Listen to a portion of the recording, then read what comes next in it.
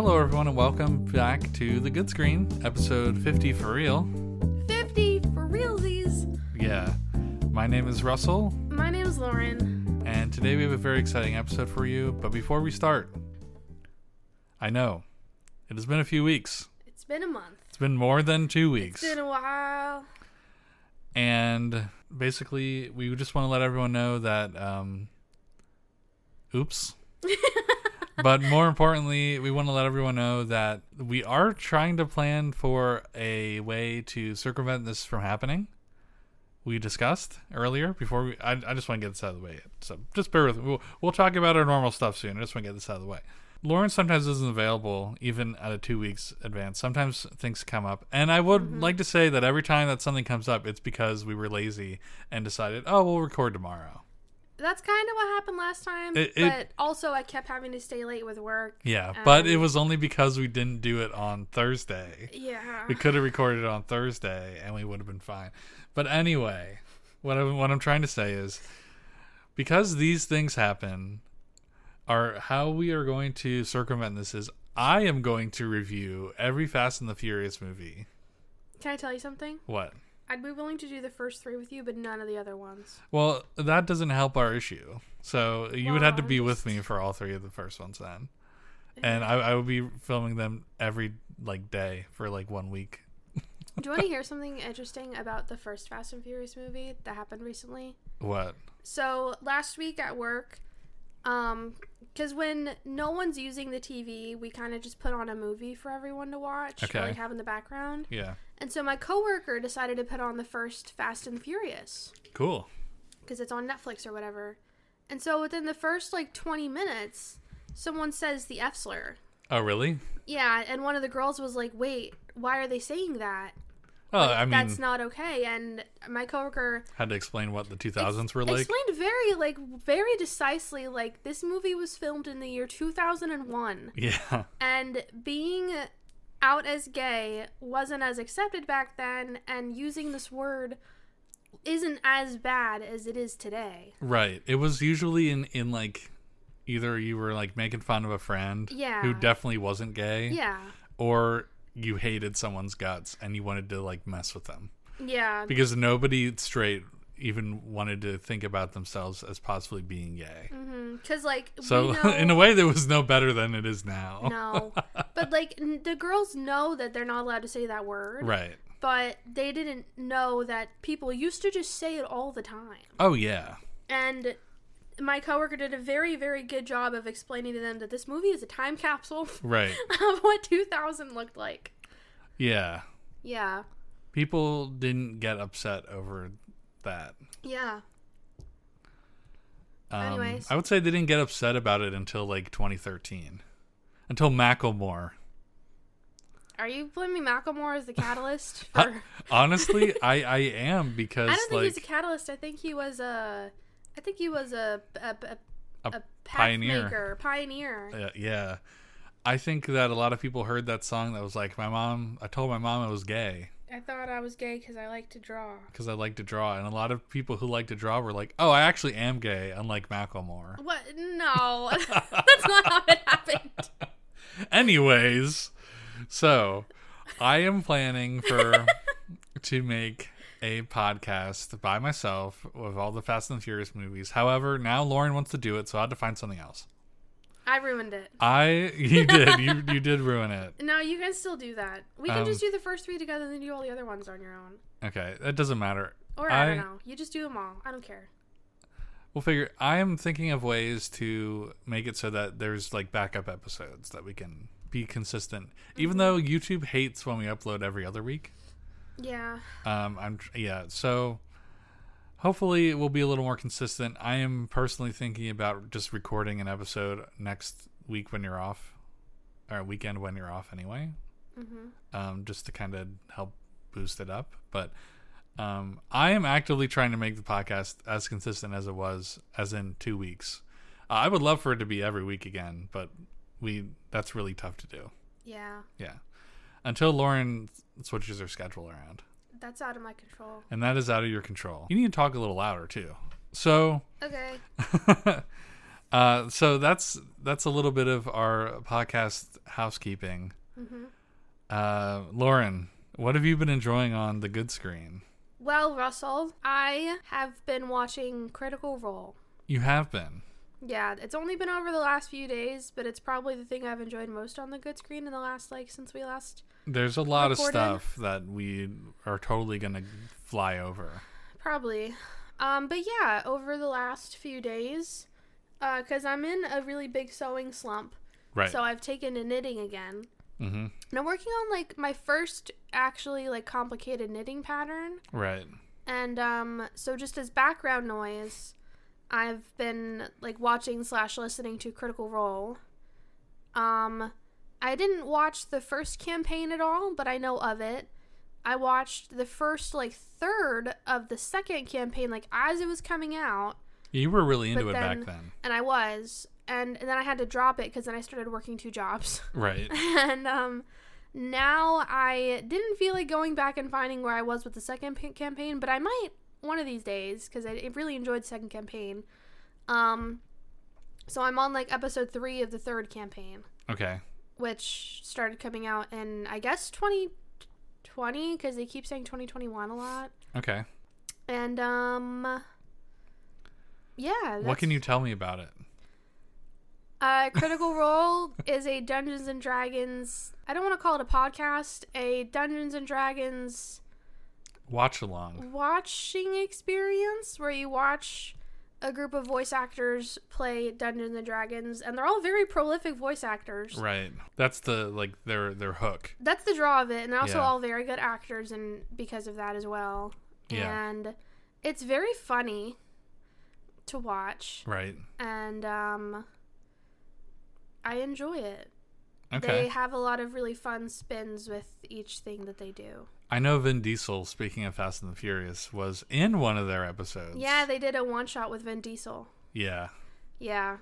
Did you ever watch it? I watched the first 5. I cannot, for the life of me, watch other people play D&D, even if it is McCree. I'm sorry, Cassidy, and every other voice actor on the face of Earth. Damon. No, it's not. His name is Matt Mercer. Matt Mercer, yeah. And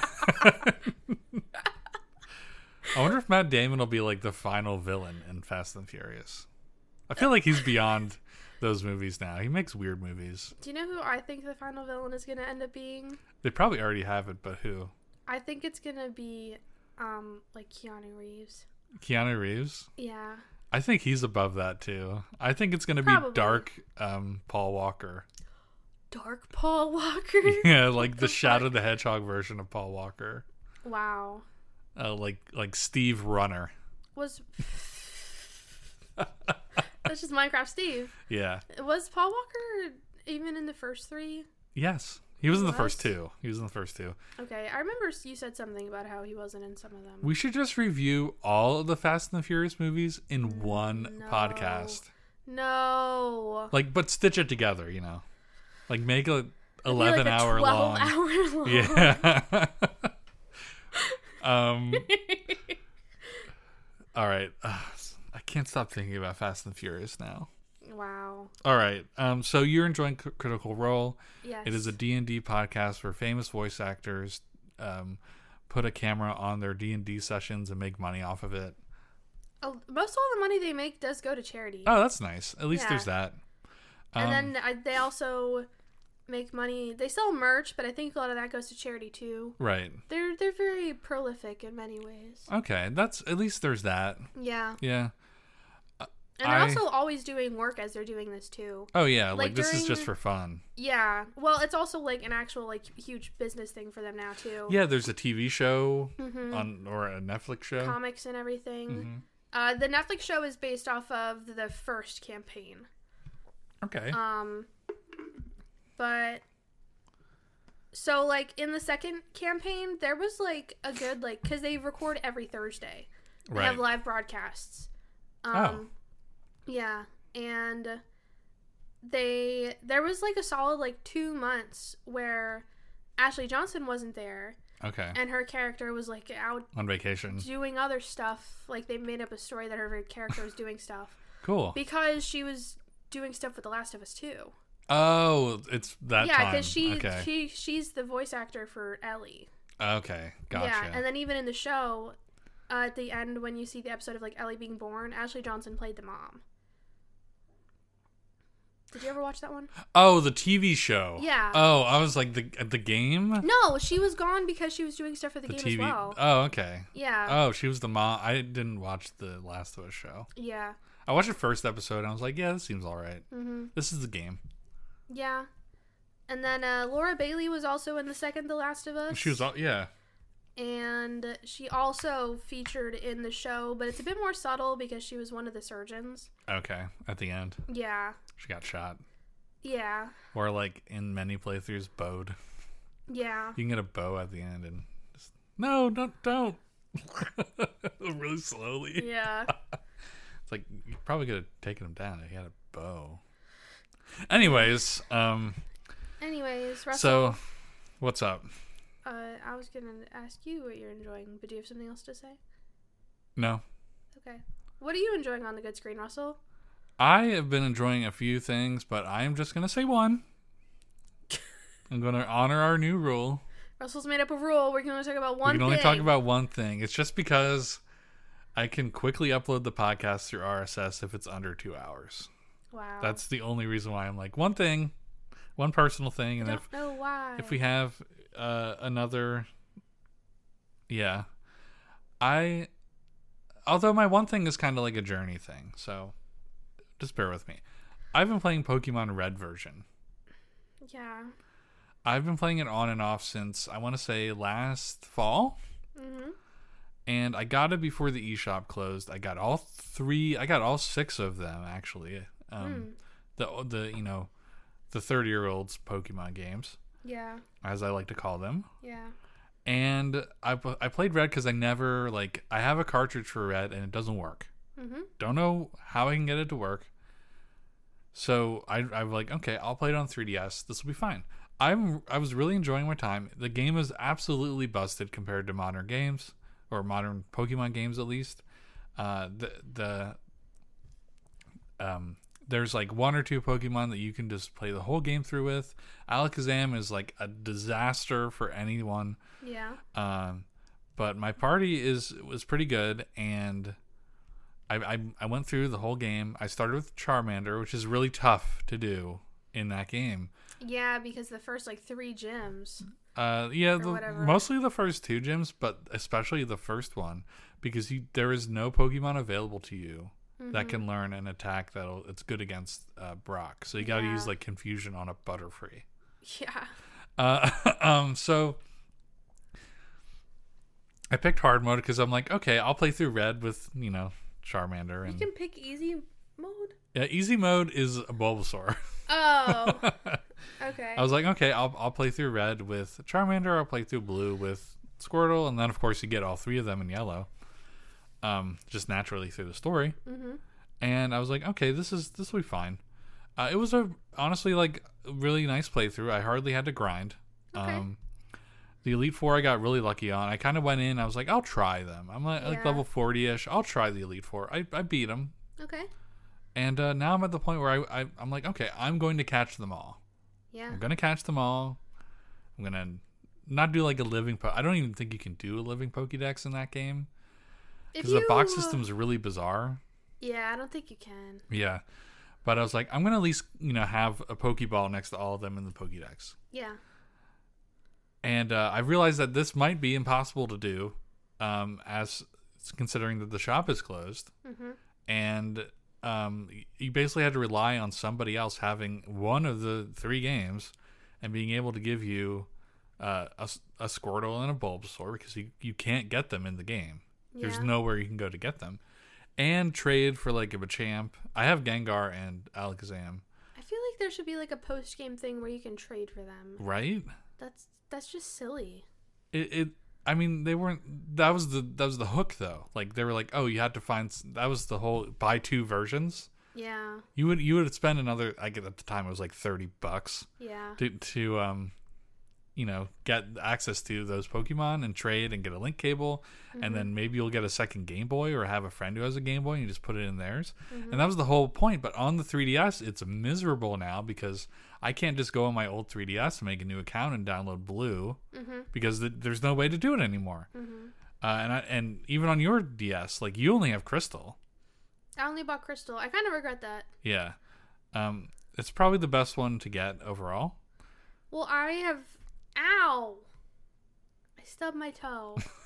How do you do that? You're sitting down. I was kicking my foot and I hit the chair. Oh, don't hit the chair. Okay, thank you for telling me that. I'll never do it again now. So I'm at the point I have 81 Pokemon. Oh, I was gonna say I want to play Heart Gold and Soul Silver. I have Soul Silver. You won't let me play it. No, it's because I'm gonna play that.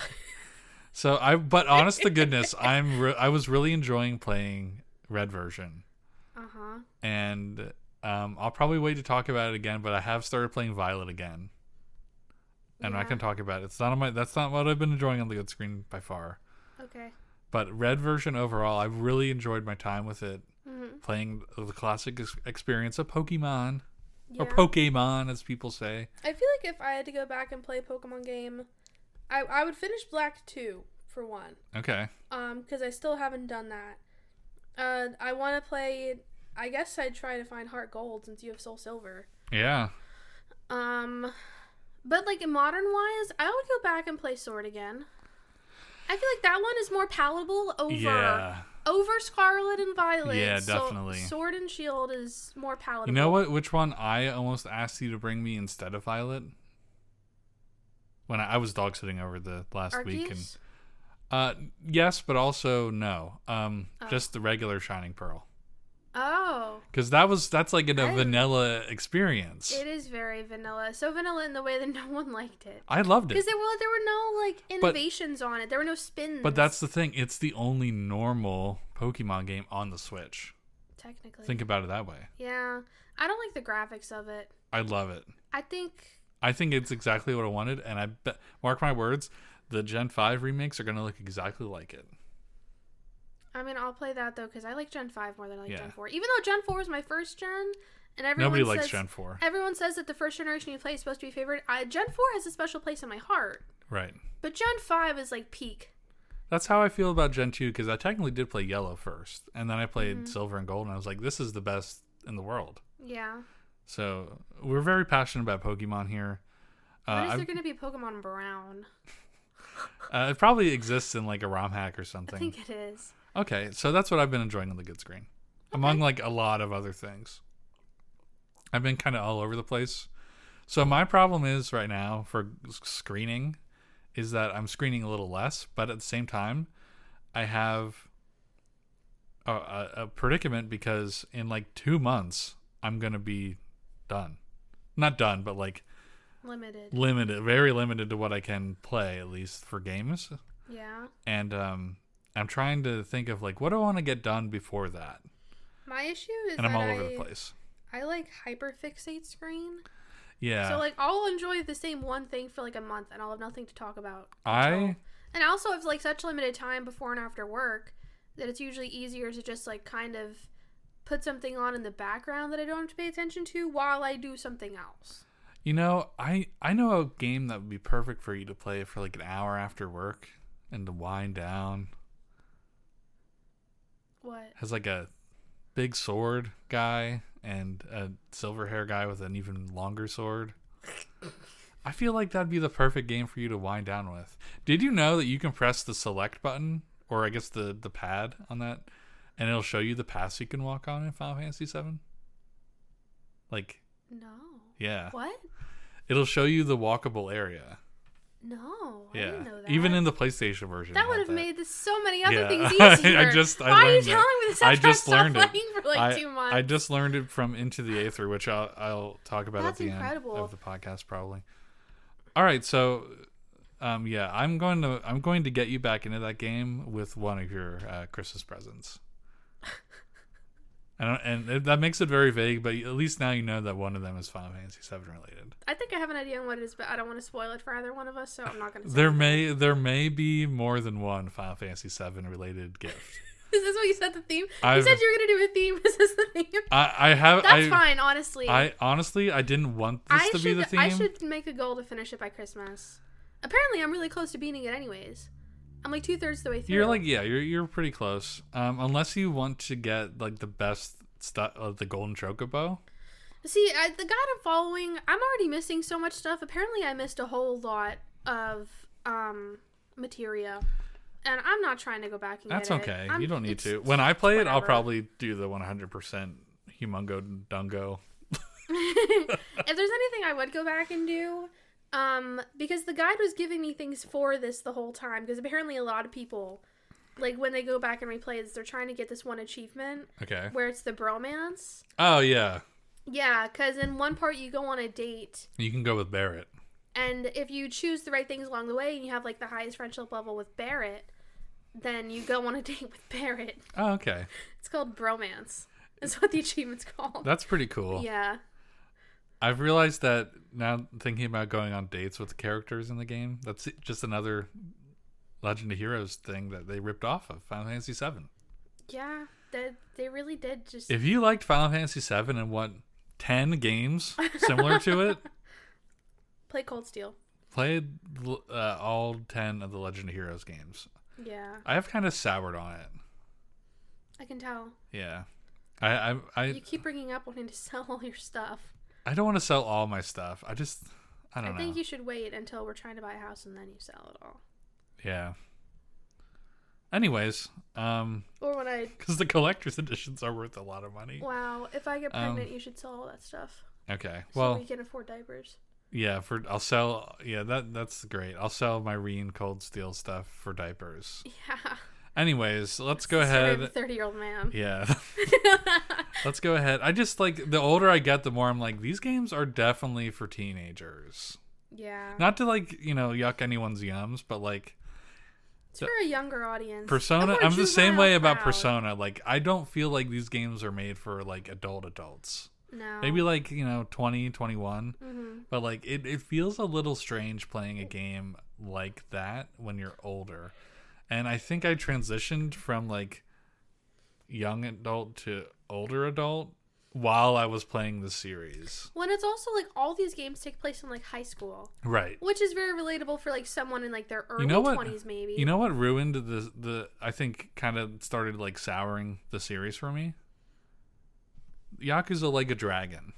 Oh. That game's about 40-year-olds who fight.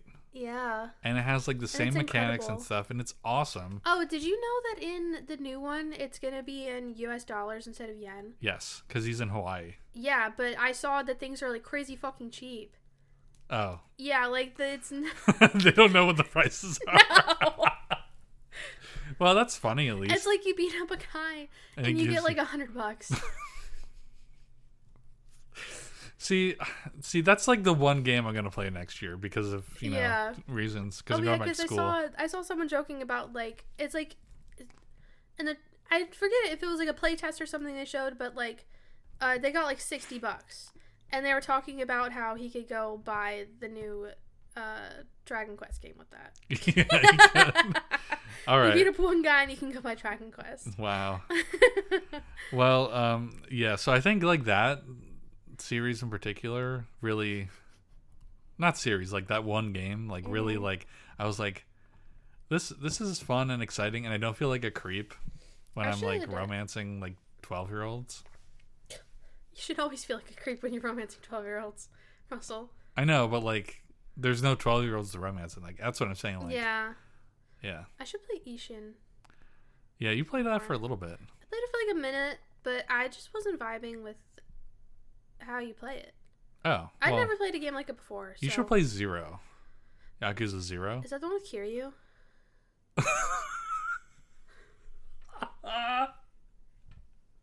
Why are you laughing at me?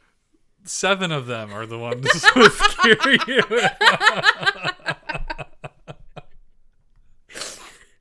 You could put your hand in a jar of games from the Yakuza series with Kiryu in them, and I guess Kiryu's also an Ishin. So yeah, and like you would get one with him at least in it, like every time. Unless you get the weird PSP one that never came out in America. Wow. That has a fan translation. Oh. Yeah. Who's the other Yakuza guy? Majima. Majima. Yeah, he's also. That's the only game where you can play as him. Right? Yeah. Mm-hmm. You can play as both of them. You go back and forth. You would probably like think the game was a little tough at first. You put it on easy mode. You'd probably think it was tough at first, but then you would get to like the management stuff, like 10 hours into the game, and that's it. You manage a cabaret or real estate. Cabaret with Majima and real estate with Kiryu.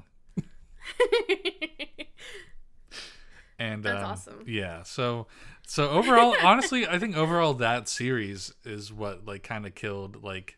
I think that series is killing like every other game, honestly. For me, like. There's so much to do in all of those games. Yeah. That and just like the Legend of Heroes games. The only reason why I've actually played like most of them, or all of them, I guess, is because of lockdown. Like there was no outcome if I wasn't stuck at home for a year of my life that I would have played all those games. Yeah. Yeah, or scared to go out like half a year after that. Mm-hmm. But yeah, all right, we're going on a little long about this part, so let's go ahead and talk about. We watched 2 movies. We are talking about both of them then. We are? I thought you said you only. Whatever. I guess we're talking about both of them. We'll talk about both of them. We watched 2 movies that have similar names. Very different. We are going today on the podcast, ladies and gentlemen, what you've been waiting for. We are going to talk about Labyrinth and Pan's Labyrinth.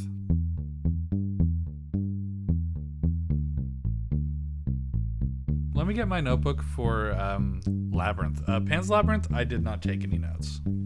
I took notes for both of them. Okay. I'll be right back. Bye. Yep, I'm just over here. I'm getting my notebook. There we go.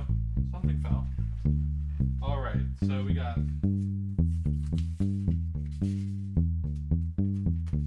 I didn't write that much. Oh wait, yes I did. I wrote a lot. Your book's also very little, so... Yeah, it looks like I wrote a lot, but it's probably nothing. Alright, I'm back in my seat. Alright, let's start with Labyrinth. Okay. Labyrinth, I think, we don't have the research. I think it came out in like 86. Like sometime in the 80s. Yeah, around then. It's starring... Shit, what's her name? Ah, man. This is why I wish we had the research. Pull up the Wikipedia, Lauren. Pulling up the Wikipedia. Pull it up. Well, we know one of them. David Bowie. Labyrinth is a hard word. Jennifer Connelly. Jennifer Connelly. Yeah, who looks very different as an adult. I think she looks remarkably similar as an adult. Just, you know.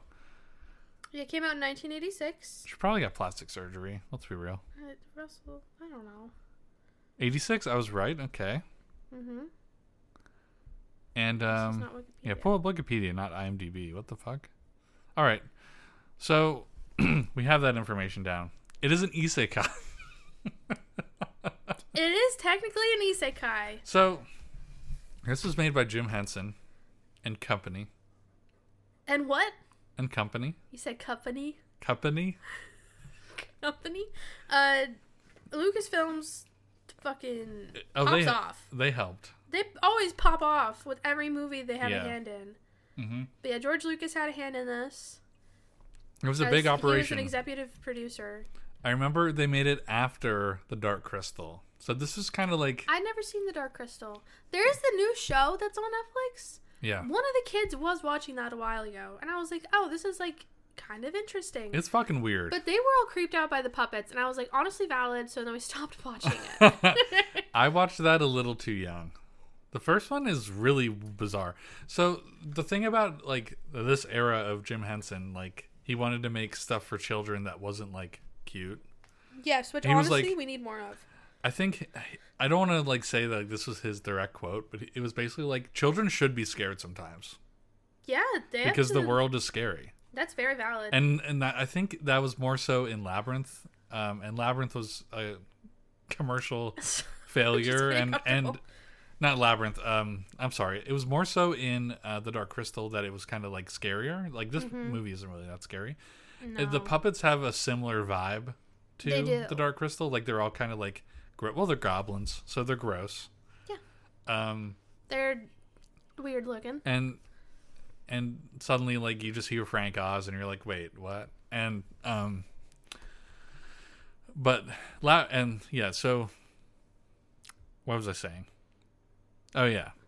So the Dark Crystal and Labyrinth were both commercial failures, more or less. They got Labyrinth wasn't. It wasn't? No, its budget was 25 million. Its box office was 34. Oh. So it wasn't like insanely successful. I think it like had a slow start. It's like a cult classic, though. It's a cult classic now. Yeah. So yeah, that's all we got on the research part. That's all I remembered. It says Terry Jones of Monty Python wrote the first draft of this film's early script in 1984. So, Lauren, did you like Labyrinth? Yes, but I have seen this movie before. The last time I watched it was when I was like 15 or so. You said, well, we both have seen parts of this movie. Yes. You saw this whole movie. Most of it, I think. Okay. I don't remember like the middle part. I think like my music teacher put it on one day when we had nothing to do. That sounds about right for a music teacher. Yeah. But there's a lot of it that I didn't remember quite as much. And so like versus when I was a kid watching this versus now, it's a little bit different. What did you think of the opening? With the owl. Yes. It was awesome. I know. That was awesome. David Bowie being like, yeah, we're gonna go in the labyrinth. That's exactly what he said. Yeah. I wrote Look down out, a baby. CGI I'm opening. David Bowie. CGI opening 10 out of 10 was what I wrote down.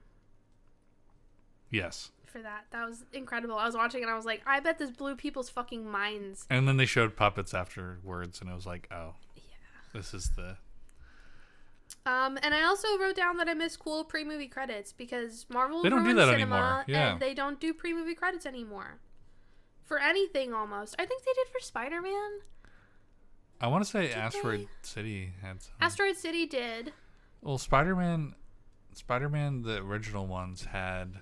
the really cool things. Yeah. I'm talking about like the new ones? The new ones. No, they don't Did do they it have for the new something? ones, no. What was it we saw recently where was it just Asteroid City where we saw it and they had it and we were like, whoa, haven't seen that in a minute? I think so. Maybe. Anyways. Yeah. So Labyrinth is about a girl named Sarah. Yeah. And Sarah is a weird kid. She's a normal kid. She is like 13 or 14? I think she's like 14. Okay. And then also the actress was also like 14 when she did this too. Yeah. She is from a broken home. Not really. Well, she's from a home She's from like a pretty standard 1986 home where her dad remarried and he's having a new baby. So a divorced home. I shouldn't say a broken home.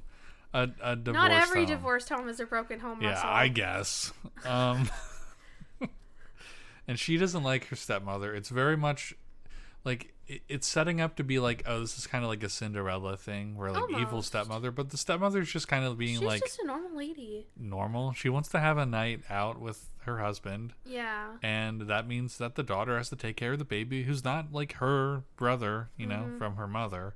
Mm-hmm. So she doesn't want to do it. Well, she also doesn't want to do it because I think it's just like a... But what else would she have done? Well, it's She's like... a loser. Russell, she was a normal teenage girl who just was interested in theater. Yeah, God. she was a weird theater kid. I guess so. But she just didn't want to watch the baby because she was like, I don't understand why I have to watch the baby. Yeah. Just because I happen to be here. Right. Which, like, a valid point. I guess. Almost. But I've read a lot of stuff about how you shouldn't do that. You shouldn't do that? Yeah. Shouldn't make your kids watch your kids so you can go out? That's parentification. Brantification? Parentification. Oh, parentification. Yes, because then they'll think that she's the mom. Well, no, it's also that, but it could also occur to be point of resentment. Oh, yeah, that too. Yeah, just hire a fucking babysitter. For Even- both of them. The 14-year-old's still a child. Is a babysitter parentification in a way, too? No. Don't go out if you have a child. Spend time Period. with your kids. Yeah. No, just kidding. I Make shouldn't say grandma that. watch the kids or something. I shouldn't say that. Yeah, I shouldn't We're say not that parents yet. because We shouldn't I'm not a say it. parent. I don't know how to parent. Anyway, so she has to babysit her half-brother, Toby. Yeah. And very 1980s. so game. my initially, like, going back to the stepmom again, like, they set her up as, like, oh, you know, she's awful. Like, she's going to be, like, the bad person or something like that. Yeah. And that never really gets resolved. Even at the end of the movie, it's just Mm-hmm. kind of like they're back from their night. And she's like, oh, I went on this wonderful adventure. And they never really, like, resolve that conflict. There's no, like, oh, you know, thank you for doing that for me, Sarah. That was very nice of you. Yeah. It was just kind of like David Bowie sings again in the credits. And the owl comes back. David Bowie was the owl. He was? Oh, yeah, he was. Okay. So, yeah, anyway. I wrote down that Sarah is delusional. She's having a magical theater kid moment. She's having a magical theater kid moment where she's like, my life is theater. She's at that point where, like, she's the theater very kid. dramatic. And she's like, this theater is her life. She has a poster of the musical Cats on her wall. Theater is her life. That was incredible. She wants to practice really hard so that in 30 years she can be on the Cats movie. Was she in the Cats movie? I don't know, and I don't want to look that up. That would be incredible. That'll be a loaded episode if we ever get to that. God. So- See, and I like the original Cats musical. Yeah, The movie, I don't want to touch with a 10,000-foot pole. I do. You want to touch it? I want to with the glove on. I want to put a glove on. Okay, but anyway, she's delusional and she thinks her life. She's like, my life is like a musical. Yeah. That's literally what this movie was. Yeah, and although I don't think she ever sings in any of the songs. She doesn't. Weird. It's all David Bowie. She's a poser then. Anyway, or maybe she's like stage crew.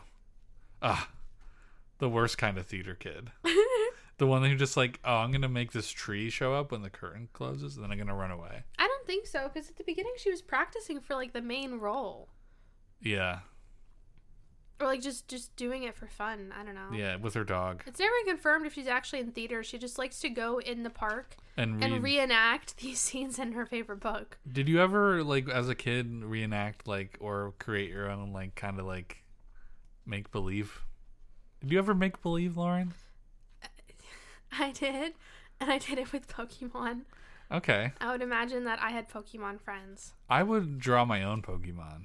Ooh. Yeah. But yeah, I remember my brother and I would go on bike rides, and we would pretend that we were Pokemon trainers going to look for Pokemon. I think I did that, too. Yeah. One of my friends at the campground was really, really into it. Mm-hmm. I had a sword. In Pokemon? No. Oh. In like, as a kid, and I would, like, go into the woods and at my old house, not where my parents live now. I went to the woods and I was playing with my sword. I was going like, you know, hoo and stuff like that. Mm-hmm. No clue what I was like thinking about at the time. But Just being and cool. then I very classically like dug the sword into the ground. And I Did you break it? No, I hit a bee's nest. And and all the bees came out and I started running like to the house. I was like, I'm gonna die. Did you get stung? Oh, I got stung like 4 or 5 times. Ouch. And That's how you learn. yeah. I mean, I have another bee story later on, but it was for a completely different reason that we got stung. But anyway. Anyways. And then I ran back and I was screaming, and then my sister was like also in the woods, and further like at the creek or whatever, and or the crick as some would say. Why are you looking at me like that? I don't know why. I say creek. You say creek. Some people call it crick. It depends on what it is. It depends on if I'm trying to be funny or not. Either way. And she thought that like my mom was like spraying me with the hose or something, and she ran right through the bees and also got stung. So so that was terrifying and scared me. And I never made believe after. No, I'm just kidding. Wow. Anyways, going on with the Labyrinth. So I understand where Sarah's coming from with the Labyrinth, Because one time I was that delusional. I think all children are. I think that's healthy. imagination. I think that's how. I don't think kids have that anymore. No, I think that's just using your imagination. Yeah. Anyways, so she wants to turn Toby into a goblin, like in her book. Yeah. And then David Bowie comes in through her window as an owl and takes Toby and says, "I'm gonna make him a goblin, actually, because you said the magic words." Yeah. And she's like, "Oh fuck." He's like, "Oh shit." That was her stabbing the bee's nest. She was like, "My actions have consequences." Yeah, she stabbed the bee's nest with her sword. In her, Yeah, and then she was like, and then her world is transformed into the world of the Labyrinth. She goes into the world of the Labyrinth. I'm sure there's a real name for it. There probably is. There's like comic books and stuff for the Labyrinth. There are, which seems kind of interesting. Yeah, but anyways, so. Is it an illusion, though, or is it a parallel world in her own world? I think she manifested it. I think she did. I think they could have done a lot more with, like... This was a children's book. And whatever. And they probably expand on that in the comic books. And there's, like, novels and stuff. They spent a lot of the budget on getting David Bowie. Yes. Probably. And this was his height. Puppets. Making all the puppets. Either way... So she's in this world, and she's like, I gotta find my brother. And then she asks this, like, worm, like, hey, I need to know which way to go. Mm-hmm. And he was like, oh, go left or right. I don't remember. Yeah. And, no, he says go through. Go through. He teaches her how to, like, go into the walls. And then she doesn't go the other way. And the other way would have led her straight to the castle. Oh, yeah. Yeah, so I thought that part was really funny. And along her way through her journey, she met a few people. Mm-hmm. What did you think about Hoggle? Hoggle, I thought, was a nice friend. Yeah? I thought he was a little morally gray. Yeah. His arc was like, I'm resolved and now I'm not, but now I actually am. Mm-hmm. And it was kind of like a little too much for a kid's book. She definitely kissed him, too. Just like on the cheek. Yeah, she definitely kissed him. Yeah, and so basically after the worm makes the movie an hour longer with like one mistake. Yeah. She meets back up with Hoggle, and Hoggle's like a coward. Yeah. But Sarah's brave, so they already have like an interesting dynamic. Mm-hmm. And then there's this big monster that they also meet. His name's Ludo. Mm-hmm. I think he's the Frank Oz character. Probably. Sounds like Fozzie Bear a little. Yeah. So I liked him. So Ludo is like a big, strong monster that has like this power to move rocks with his mind. He howls. His howls. And he, like, at first, like, they don't travel with him. Like, she just saves him. But Hoggle's, like, super cowardly. Mm-hmm. And he runs away because it's a big fucking, like, it looks like a monster. Yeah. And then while he's running away, Jareth, David Bowie himself. Yes. Yeah. He gave him an enchanted peach that will take Sarah back to the beginning of the labyrinth. Yeah. And he told Hoggle that Sarah cannot kiss him. And then Sarah kisses him. And they fall down. And they also meet Ludo there. Mm-hmm. And it's very bizarre. Like, what did you think about their journey? Like, did you think it was just kind of like... the thing that like really weirdly got paced? me... Yes. The thing that got me with this movie is... There's, like, almost no actual plot. Well, she has to get the baby back. That's it. That's the only plot. Yeah. Everything else, I got kind of bored most of the way through. Yeah. Because I was like, can they just get to it already? Because, like, it felt like they kept making up obstacles. Yeah, I was a little checked out, and I'll get to this later probably, when they got to Sir Didymus and his dog Ambrosius. Yeah. I was checked out by then. Me too. I was like, I get it. I was also like, this is also a children's movie. This is a children's movie. So I'm keeping that in mind. They keep bringing up random stuff to hold the child's attention. Yeah. But I was just like, can they get to it? Like, they just keep having David Bowie sing songs and nothing is happening. Yeah. And I've had Dance Magic Dance stuck in my head the last 3 weeks. I fell asleep after they got to the Bog of the Eternal Stench the first night I was watching this movie. Yeah. Fun fact, we got a really cool couch like right before we watched this movie. Yeah. And it's awesome. And I fell asleep on it. You did fall asleep so, on it. Came home and you had paused the movie and you were asleep. I was sleeping. So, So they meet up with Ludo when they fall down after Hoggle kisses Sarah. Yeah. And then they meet up with Sir Didymus and Ambrosius. And he's like, I won't let you through. And then Sarah says, please, because it's a children's movie. Yeah, and then they let her through. And they follow them. Sarah ate the peach because she got hungry. Yeah. And Hoggle was like very upset that, he let her eat the peach because now he likes her. Mm-hmm. And he was getting all submissive. Ew. And yeah. Stop. And then there's an illusion where she's in like a ballroom. That was pretty cool. Did you like that? I liked that part. Was that historically accurate?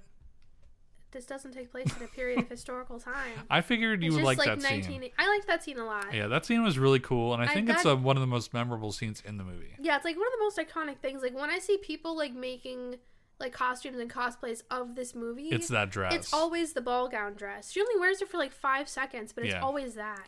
And I feel like that's the scene where you would see people repost on Tumblr. Yeah. Yeah, and be like, I want this. Also, David Bowie's a 40-year-old man, I think, at this point. Yeah. Maybe late 30s. Like canonically a pedophile. And like he, very bizarre choice there, but at least they got the star power. Well, I think one of the things I remember reading was like David Bowie, like this was like his like passion project. Oh, really? He really liked this. Oh, wow. Okay. Anyways, so she escaped from the illusion. She broke through the glass ceiling. Yeah. You know what I realized? All the people at the ball were the goblins. Yeah. Yeah. And then immediately she is attempted to be captured again by like the junk lady, I think her name is. Russell, at this point you're just going through the whole plot of the movie. I am going through the whole plot of the movie. That's all I wrote down. Okay. So that's it. Yeah. I liked his fushigi balls. Oh yeah, that was awesome. Yeah. Oh, also when I was at the Ren Fair when we were at the Ren Fair a few weeks ago. We were. Yeah, did you clock the Jareth that walked by us when we were at tea time? I didn't notice. Yeah, there was a pretty good Jareth cosplay there. That's awesome. And I also wrote down because like after I watched this, I was making like connections in my head of like what other movies reminded me of this. Yeah. And one of the ones that I came up with was Howl's Moving Castle. Oh. And I put down Jareth walked, so Howl could run. Yeah, it could have been inspiring. Probably a point of inspiration. Art inspires art, or something like that, right? Yeah. Life inspires art. Yeah. Fart inspires art. Fart inspires fart. Yep. So, overall, I other than like the lull in the middle where I definitely did fall asleep. Yeah. I thought it was okay. Like for the time, I'm sure like kids love this. Oh yeah, I see us putting this on for our child. Yeah, there's a representation for the weird kids. The theater. I should stop saying weird kids. Yeah. For the theater kids. Every child is fine. Every theater kid I knew was a little weird. I mean, yes, but that's just because they're passionate, and children aren't used to being passionate.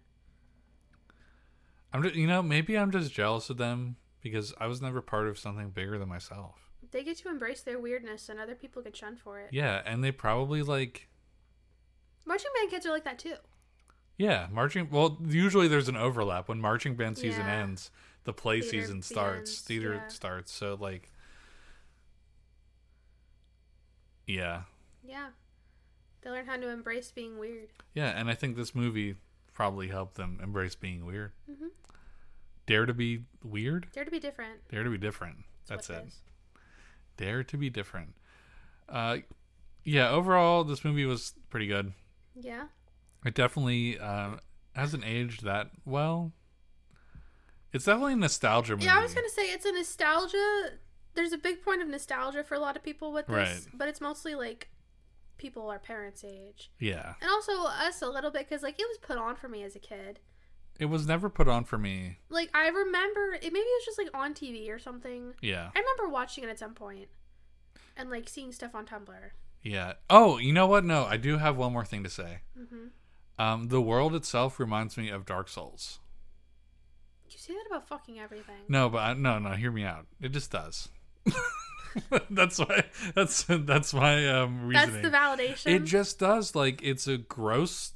Everything looks tarnished a little bit, or Elden Ring, I guess you could say. And like, there are big knights. When it got to the part where the big knights, when they're trying to enter the city, yeah. I was like, this is Dark Souls or Demon Souls right now. Oh like, my God. Like, oh, they're robotic. I don't think that's a door. I've never. By the way, I just want to say, like, I've never played Dark Souls or Elden Ring, and I probably never will at this point. Yeah. But I like the vibe of those games a lot. Like, I feel like when someone says, I love Dark Souls, and, like, that's all I play, that's like dudes saying that they love the Roman Empire. Because, like, there's a vibe. Do you like the Roman Empire? I don't give a shit about the Roman Empire. Apparently there's like this meme going around where, about like, how often you think about the Roman Empire. I think a lot about how, like, bizarre that time period was. It was like a whole 1,000 years. But I don't. Yeah, but like, and how like it all just kind of like faded away so quickly. But like, it's gonna happen with us too. Yeah, it could happen anywhere. Like, history, we're doomed to repeat history if we don't remember it. Yeah. Basically. But I don't like romanticize that period at all. I think it was a period of like okay, well, I mean, there was some advancement, but like I think there was also some major stagnation in advancement, because you had like one country just kind of, or I'm sorry, empire just kind of doing their own thing and like making life worse for everyone else around them. I like the mythology. That's usually not like... That's like early Roman, though. Like, they stopped giving a shit about that at a certain point. I think. I don't know. I don't think about the Roman Empire that much. I thought that they didn't until, like, Jesus. Yeah. And then they converted Christian. No, they didn't like Christians. Yeah, because they had their own guy. Yeah, you're right. Yeah. All right. Well, clearly I don't know anything about the Roman Empire. I'm not a real man. Fucking Bible shit. I'm not a real man. But yeah, so I don't think about the Roman Empire. I think a lot about like the feudal Japan. So. Okay. Similar. No. Historical. Awesome. In a historical sense, it's pretty cool. My tailbone hurts. You want to stand up and take a break, and then we can talk about the other Labyrinth movie? Yeah. All right, just pause. Hello, we're back. We're going to make this next segment quick, because I have to get ready for work. Okay, we also watched Pan's Labyrinth. We're not going to do a play-by-play of the plot. No, I'm sorry. Lauren is upset with me about that. She said, I hate you. No, I didn't like say Anakin. That. I hate you! And I said... This might be the first movie we had to talk about again. Because we're going to make this really brief. Yeah, maybe we should... Yeah. So, what were your thoughts? Have you ever seen this movie before? I've never seen this movie before. Me neither. I knew of it. I'd never seen it. I did not expect it to be what it was. Me neither.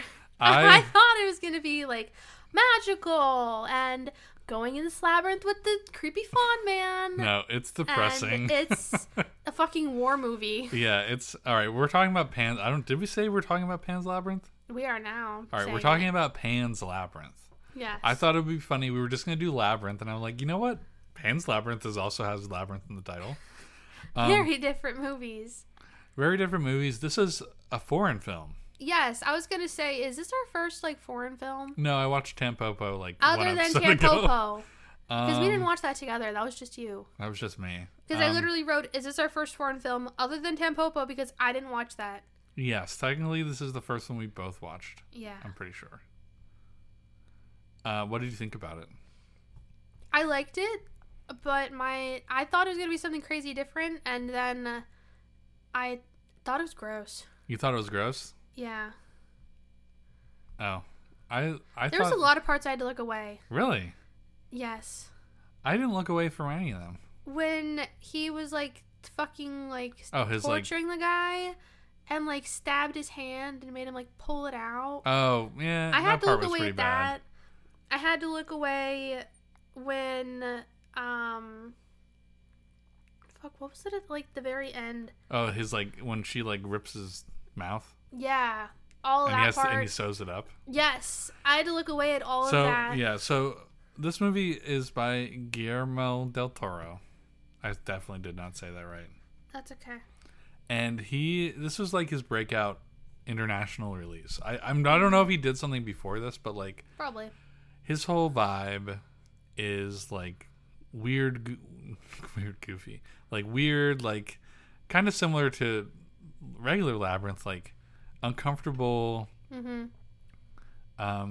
versions of like classic monsters, I guess. Yeah. There might be some sort of folklore here that was Yeah. actually like accurate for that time frame. So there's the fawn. The fawn is definitely like the poster or the box cover like movie poster monster. Yeah. And then there's the dude with the eyes on his hands. Yeah, because this movie takes place during like World War II. Was it Yeah. World War II? Yeah, it was 1945, I think. This is why we're gonna have to like talk about this movie another time. Different war. It was a different war. No, it was. This was like the Spanish Civil War or something. But that was during World War II, I think. Was it? I don't know. We'll have to double check. It was like the same check. because they were talking about like the Americans arriving in Normandy, like in the newspaper. Oh, were they? That's what I think so. I don't know. Okay, that makes sense. We'll do a deeper dive probably later on. Or no, this was like the war. Whatever war that they'd been fighting was over, but there Yeah. were still like leftover like small battles. Yeah, like people were still rebelling, and Yeah. the villain of the, they were unfortunately under the control of like the villain of the movie, who was like a general in like the fascist Spanish regime. Yeah. So, it's about a girl. I forget her name. Her name was. I didn't write it down. Anyways. Oh, it was like it was similar to Matilda, or Marta. This is gonna drive me insane. Polly Pan's Labyrinth. Lauren's got a quick look. We at least need to know her name. I'm sorry I didn't take notes for this one. Ophelia. Ophelia. Not very close, but Close. all right. So it's about Ophelia. She is an unfortunate like bystander through all of this. Literally, yes. And her mother married into married like a general or like a commander. Yeah, because her dad died. Yeah, her dad died, and she remarried, and she was pregnant with his son. So this movie overall is about Ophelia coping with her new life. Yeah, all the and change. trying to, and I don't know if it's supposed to be like this fantasy shit is actually real, or if it's like this is how she's imagining. I think it was very much a coping. Like this is how she's imagining to get through this bad point in her life. So she I think it was that. So her mother is very sick during the pregnancy. Very, very sick. And basically, like, she goes into this labyrinth that is in, like, a tree or something. Oh, when she got yeah, she goes into... She doesn't go into the labyrinth often.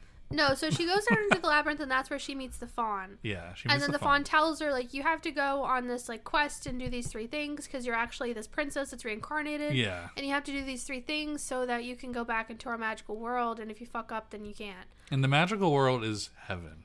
Yes, basically. And so she goes and does the first thing, and she gets like this mandrake root that she can use to help heal her mom. Right. The second thing is the hand eye man, and she fucks that up. Yeah. And because she ate his grapes. Because she ate a grape. Those grapes did look really good, to be fair. Yeah, they did. They look like big juicy grapes. But yeah, we're just summarizing the movie at this point. I like how at the end you say ew, what the fuck in your notes. I see that. I can read that. Yeah. Ew, what the fuck. Okay, so overall, like, although it was not what I thought it was, and I'm just gonna kind of try to... I said that when he fucking shot her. Oh yeah, he shot the girl. Yes! The general killed the girl. Yeah, so, spoiler, the girl dies. Yeah, Sorry. It's fucked up. And then she goes to heaven. She goes to heaven with her mom and her dad, I guess. Maybe her dad was supposed to be the fawn. Like, she was imagining him. Maybe? Either way, the movie, although it wasn't what I expected it to be, and it definitely wasn't like a Halloween movie. I would not say that. I thought it was very unique. Yes. I thought it was very unique. Yeah. And I understand how this got him on the map. Mm-hmm. I'm pretty sure right after this he did Hellboy 2, which I think is hilarious. Yeah. But similar like designs for that, and it kind of works for Hellboy, but the Golden Army. Hellboy 2, The Golden Army. I've never seen any of the Hellboy movies. I know the second one is like a cult classic now. Yeah. So I think I saw the first one when I was a kid. I'm very glad that I would say that this is a good screen. Yes. Just for the fact that it is kind of... The Labyrinth was a good screen? Labyrinth, I would say, was a good screen. Yeah. If it wasn't a good screen, we wouldn't be talking about it.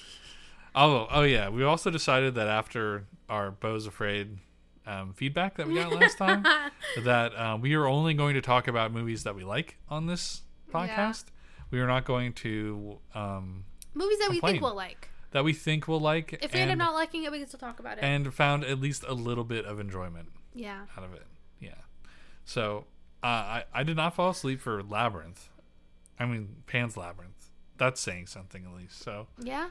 I really did like this movie. I thought that it was good, and overall, even though it wasn't what I expected, and I'm not like a World War II movie guy or like a war movie guy. Yeah.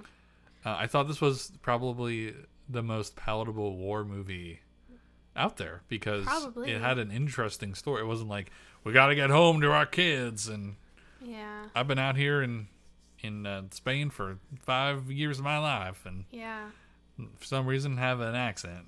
Yeah. But it was pretty good. An interesting take on a part of this time in the world that people don't really talk about.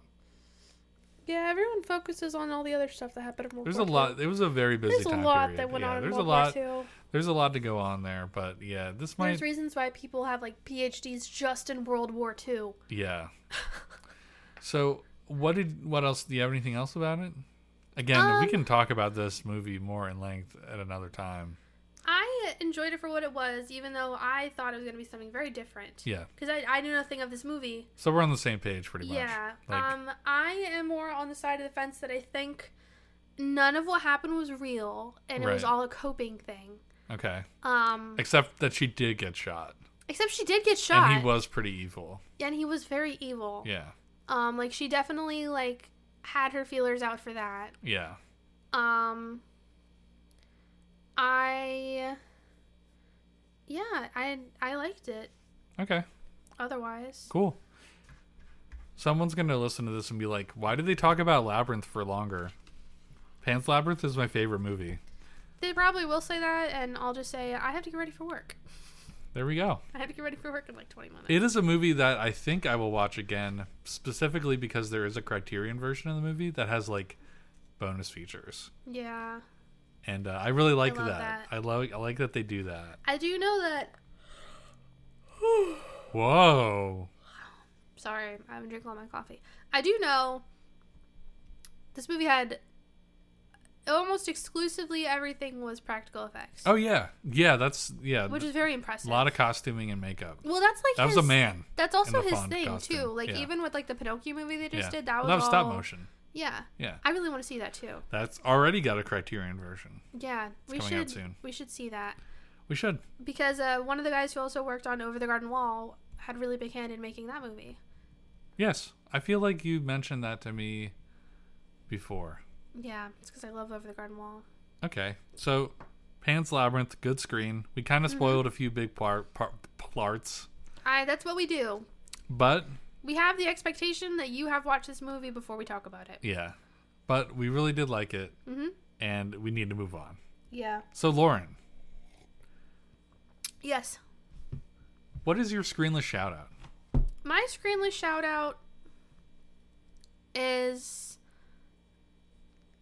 self-care. Yay! I thought it would be knitting. Well, that's part of my self-care. Oh, okay. I've also part of that too is I've been trying not to spend time in the morning on my phone. Yes. And scrolling because I realized it was an issue. So that's bad screen. That's bad screen. We don't talk about that here. I have been trying to fix it. And so to fix it over the last like week and a half or so, I have been spending time. Well, it's a while longer than that because I made the rainbow hat. Probably the last 2 weeks. Last 2 or 3 weeks or so, I've been working on knitting before I go to work instead of maybe 3 weeks because I wasn't home last week. Yeah. Okay. And I've been enjoying that because, like I said earlier, I'm a bit of a sewing slump. Right. I'm burnt out on sewing at the moment. Although I did help one of our friends make her first quilt. Lila. Yeah. You can say her name. Oh, okay. Isn't she going to be with us for like a certain podcast in a couple weeks? Yes, I actually need to talk with her about that. We have to coordinate that. Yeah. Well, she was maybe going to come over on Sunday. This Sunday? No, that weekend. Okay, well, we'll have to... Well, yeah, we'll figure it out. Tell her that she needs to be prepared to be away for like a long time. Yeah, she needs to spend the day with us, basically. It needs to be the whole day. So she came over because one of her friends is having her second baby, and she wanted me to help teach her. I taught Lila how to make a baby quilt. Yes. And it was a lot of fun. She did very well. She learned a lot. Yeah. There were some parts that I did do just because we had limited time, so I did it to be faster, and we got almost all the way done. That's awesome. With the baby quilt. It's Snoopy. Yes. It's very cute. Very cool. Very cool. So I guess that also counts as part of my screenless shout out. That's part of your self-care? It's part of my self-care. Cool. But yeah. And I'm working on my first Fair Isle knitting hat. I've been posting progress pictures of it on Skyward's Discord server. Oh. But I guess I could also post something of it in our Discord server. Yeah, that we never use. I have to set up like stuff for it so that all of our uploads go like to it and stuff like that. Yeah. I think I made that a little too soon. No, I don't think you did. I think we just only have like 4 listeners. Oh, yeah, that's what I mean. I think I made it a little too soon. But yeah, Sniffling. My screenless shout out is self-care. Cool. What is your screenless shout out, Russell? My screenless shout out is the book I've been reading. And it's reading again, but I've been reading Ender's Game. Okay. Did I talk about this last time? I think you did, but it's also been like a month. Okay, but reading, all right, last time reading was my screenless shout out. This time it is a book I was reading. So I've been reading Ender's Game, and overall I'm enjoying it. I'm enjoying it so much that I went to the library yesterday and I borrowed the sequel because I wasn't sure if I was going to read like all of it. And I'm like, okay, I'm going to read like the first 50 pages of the sequel and see if I like it. I know where the sequel starts. Overall, Ender's Game is a classic science fiction. It might be like groundwork for a lot of inspiration of things like, I'm going to make a bold claim here, but I think this book might have inspired Evangelion. Which came first? Definitely Ender's Game. I see that. I see that a lot now that you're saying that. And I'm only saying that because I think Ender's Game itself has the same vibe as a lot of anime.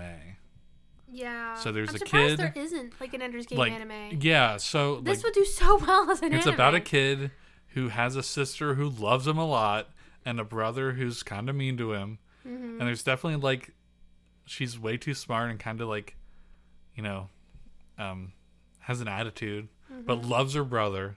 That's an anime thing. That's a Japanese thing. That just feels like it would work so well if they adapted it to a manga or an anime. And then he goes to like this battle school. Yeah. And he meets all these people on like the moon or something on a spaceship. On a spaceship that's round. Yeah. And he's there for like 3 or 4 years. Yeah. And he advances. The only thing I don't like about it. He's like a child genius, accidentally, but he doesn't realize it. Yes. And he's a Mary Sue. I think he starts to realize it at the end. He does. Or closer to the end because he doesn't lose any of his battles. Mm-hmm. And he's just too good. And he's kind of like, the only thing I don't like about it is like for the whole book, he's win, win, win, win, win. There's a little bit of a conflict where I am right now, but I know he's going to get over it. Mm-hmm. And the only reason why is because now, after he went through his battle school, he went through his, ninja school. Now he is meeting up with a master to help him on the field. Mm-hmm. So not only do I think this might have inspired Evangelion. Are you going to say Naruto? I think it might have inspired Naruto. I could see the seeds of Mazer Rackham is Jiraiya. Mm-hmm. But that's I have like 40 pages to go. And now he's like commanding. He's doing stuff, but the problem is he's going here and there so much that like tens of years are going by on Earth, and he's still a child because he's going through like space time. Like the only like I'm really enjoying the book because it is kind of like silly.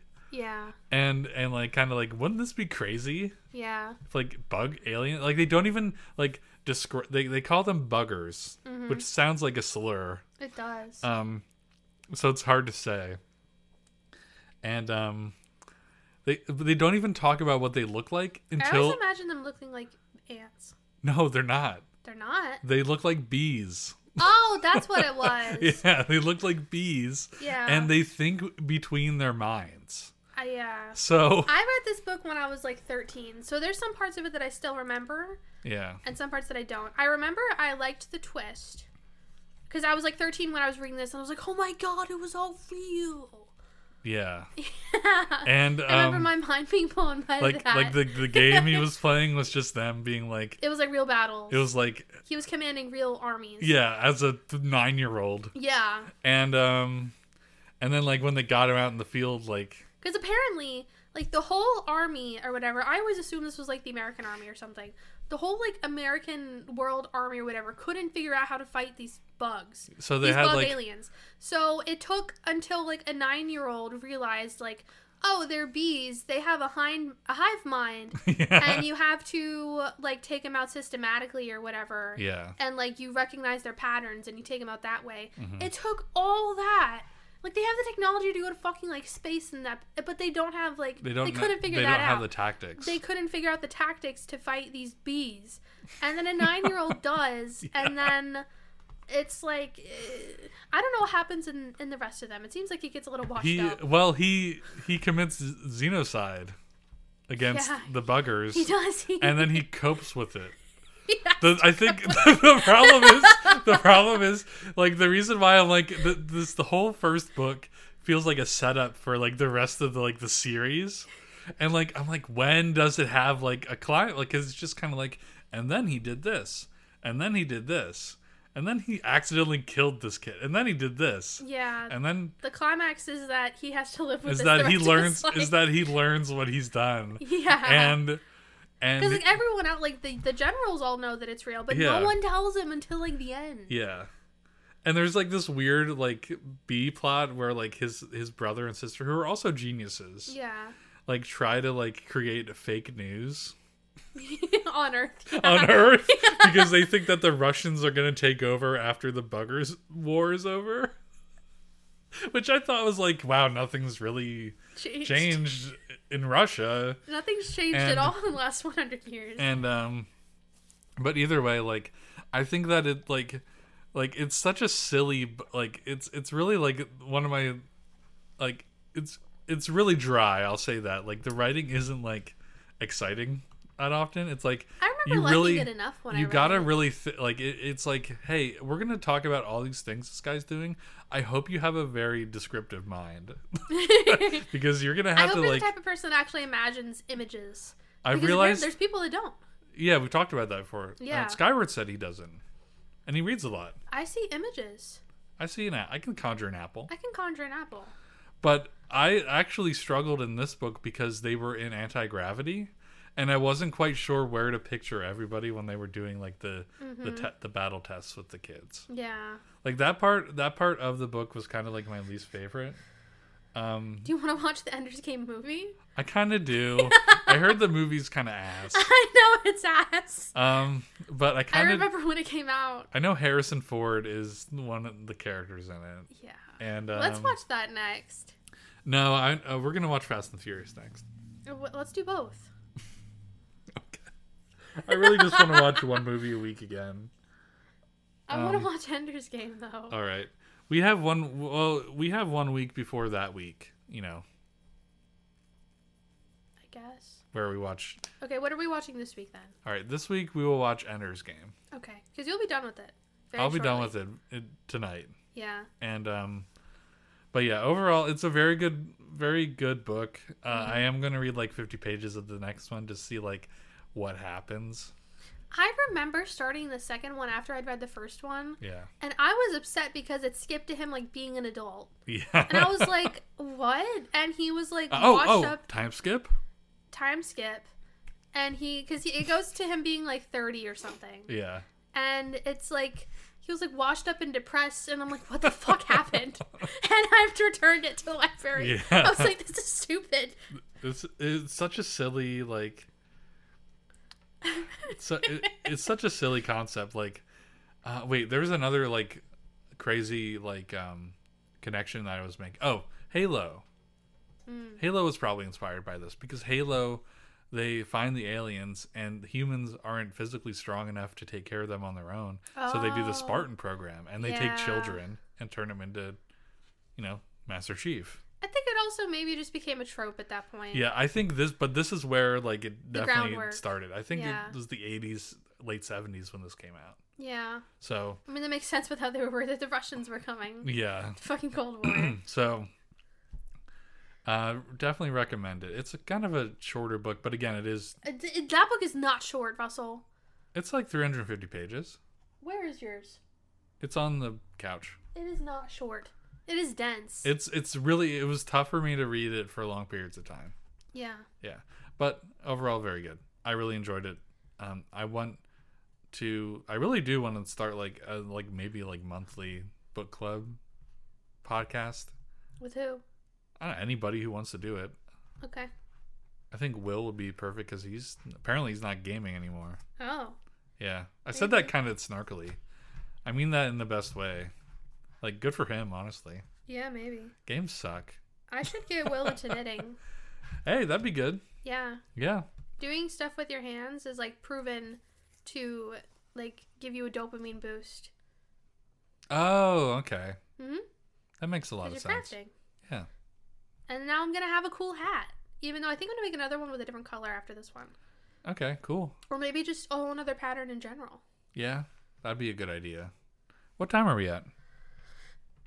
An hour 20. Oh, that's pretty good. I need to get in the shower. All right. So next week, thank you. Oh, also, thank you everyone for watching, listening. Thank you Thank you for doing that. Next week, we will be watching Ender's Game. Mm-hmm. We're just going to watch one movie next week because we're going to record like less than a week from now. But I honestly have a lot in the tank that I could talk about for my good screen and my screenless shoutouts. So I'll be fine. Okay. I don't. So, mine will probably be Critical Role and Knitting again. Oh, okay. So I'll be no, for we that. have... Oh, yeah. We're going to go do the other something. Thing. We're going to do something, and we have another thing that we both watched together that we're going to briefly talk about. Oh! Yes, we have to watch more of it, though. Yes, it's kind of a surprise, but maybe not. It's going to be very left field. Yeah.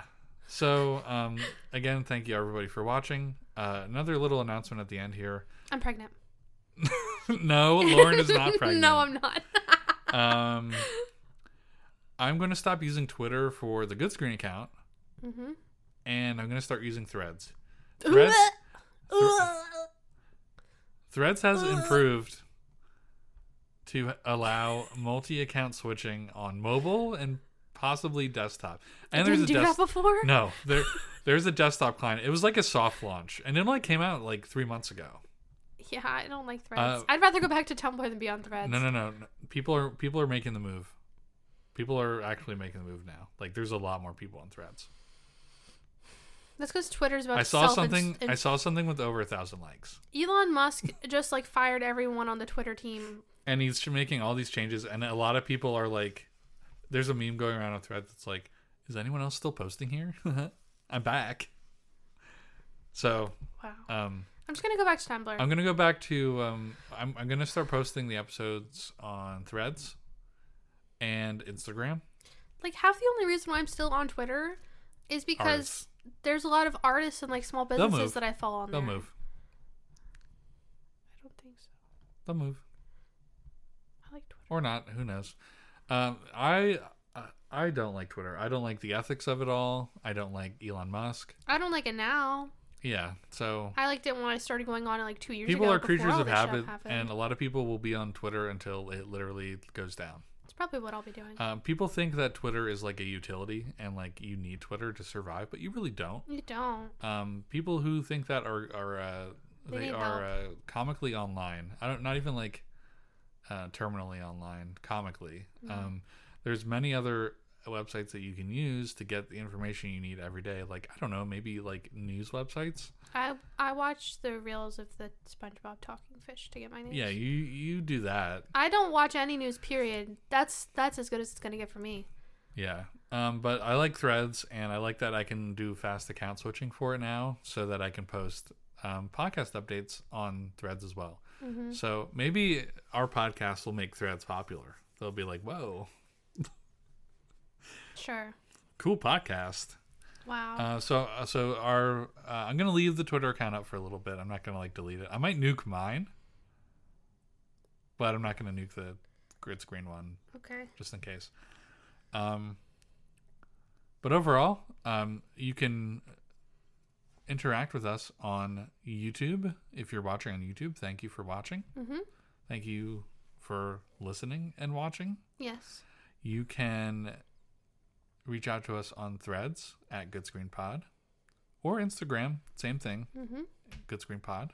Send us an email at goodscreenpod@gmail.com. Correct. And we have a Discord, and that's in our link tree, which is on every one of those social media platforms. Okay. Sorry again for not uploading for a long time. Life has been busy. Yeah, life finds a way. I've already decided when you start working first shift again that we're just going to like hard cut to a season 3. Yeah. Yeah. Because this is kind of like, it feels like an in-between period for the podcast. We're in like a slump era. Yeah, the slump era. Yeah. Okay. All right. Well, thank you so much for listening again, everybody, and we will see you next time. Bye. Bye-bye.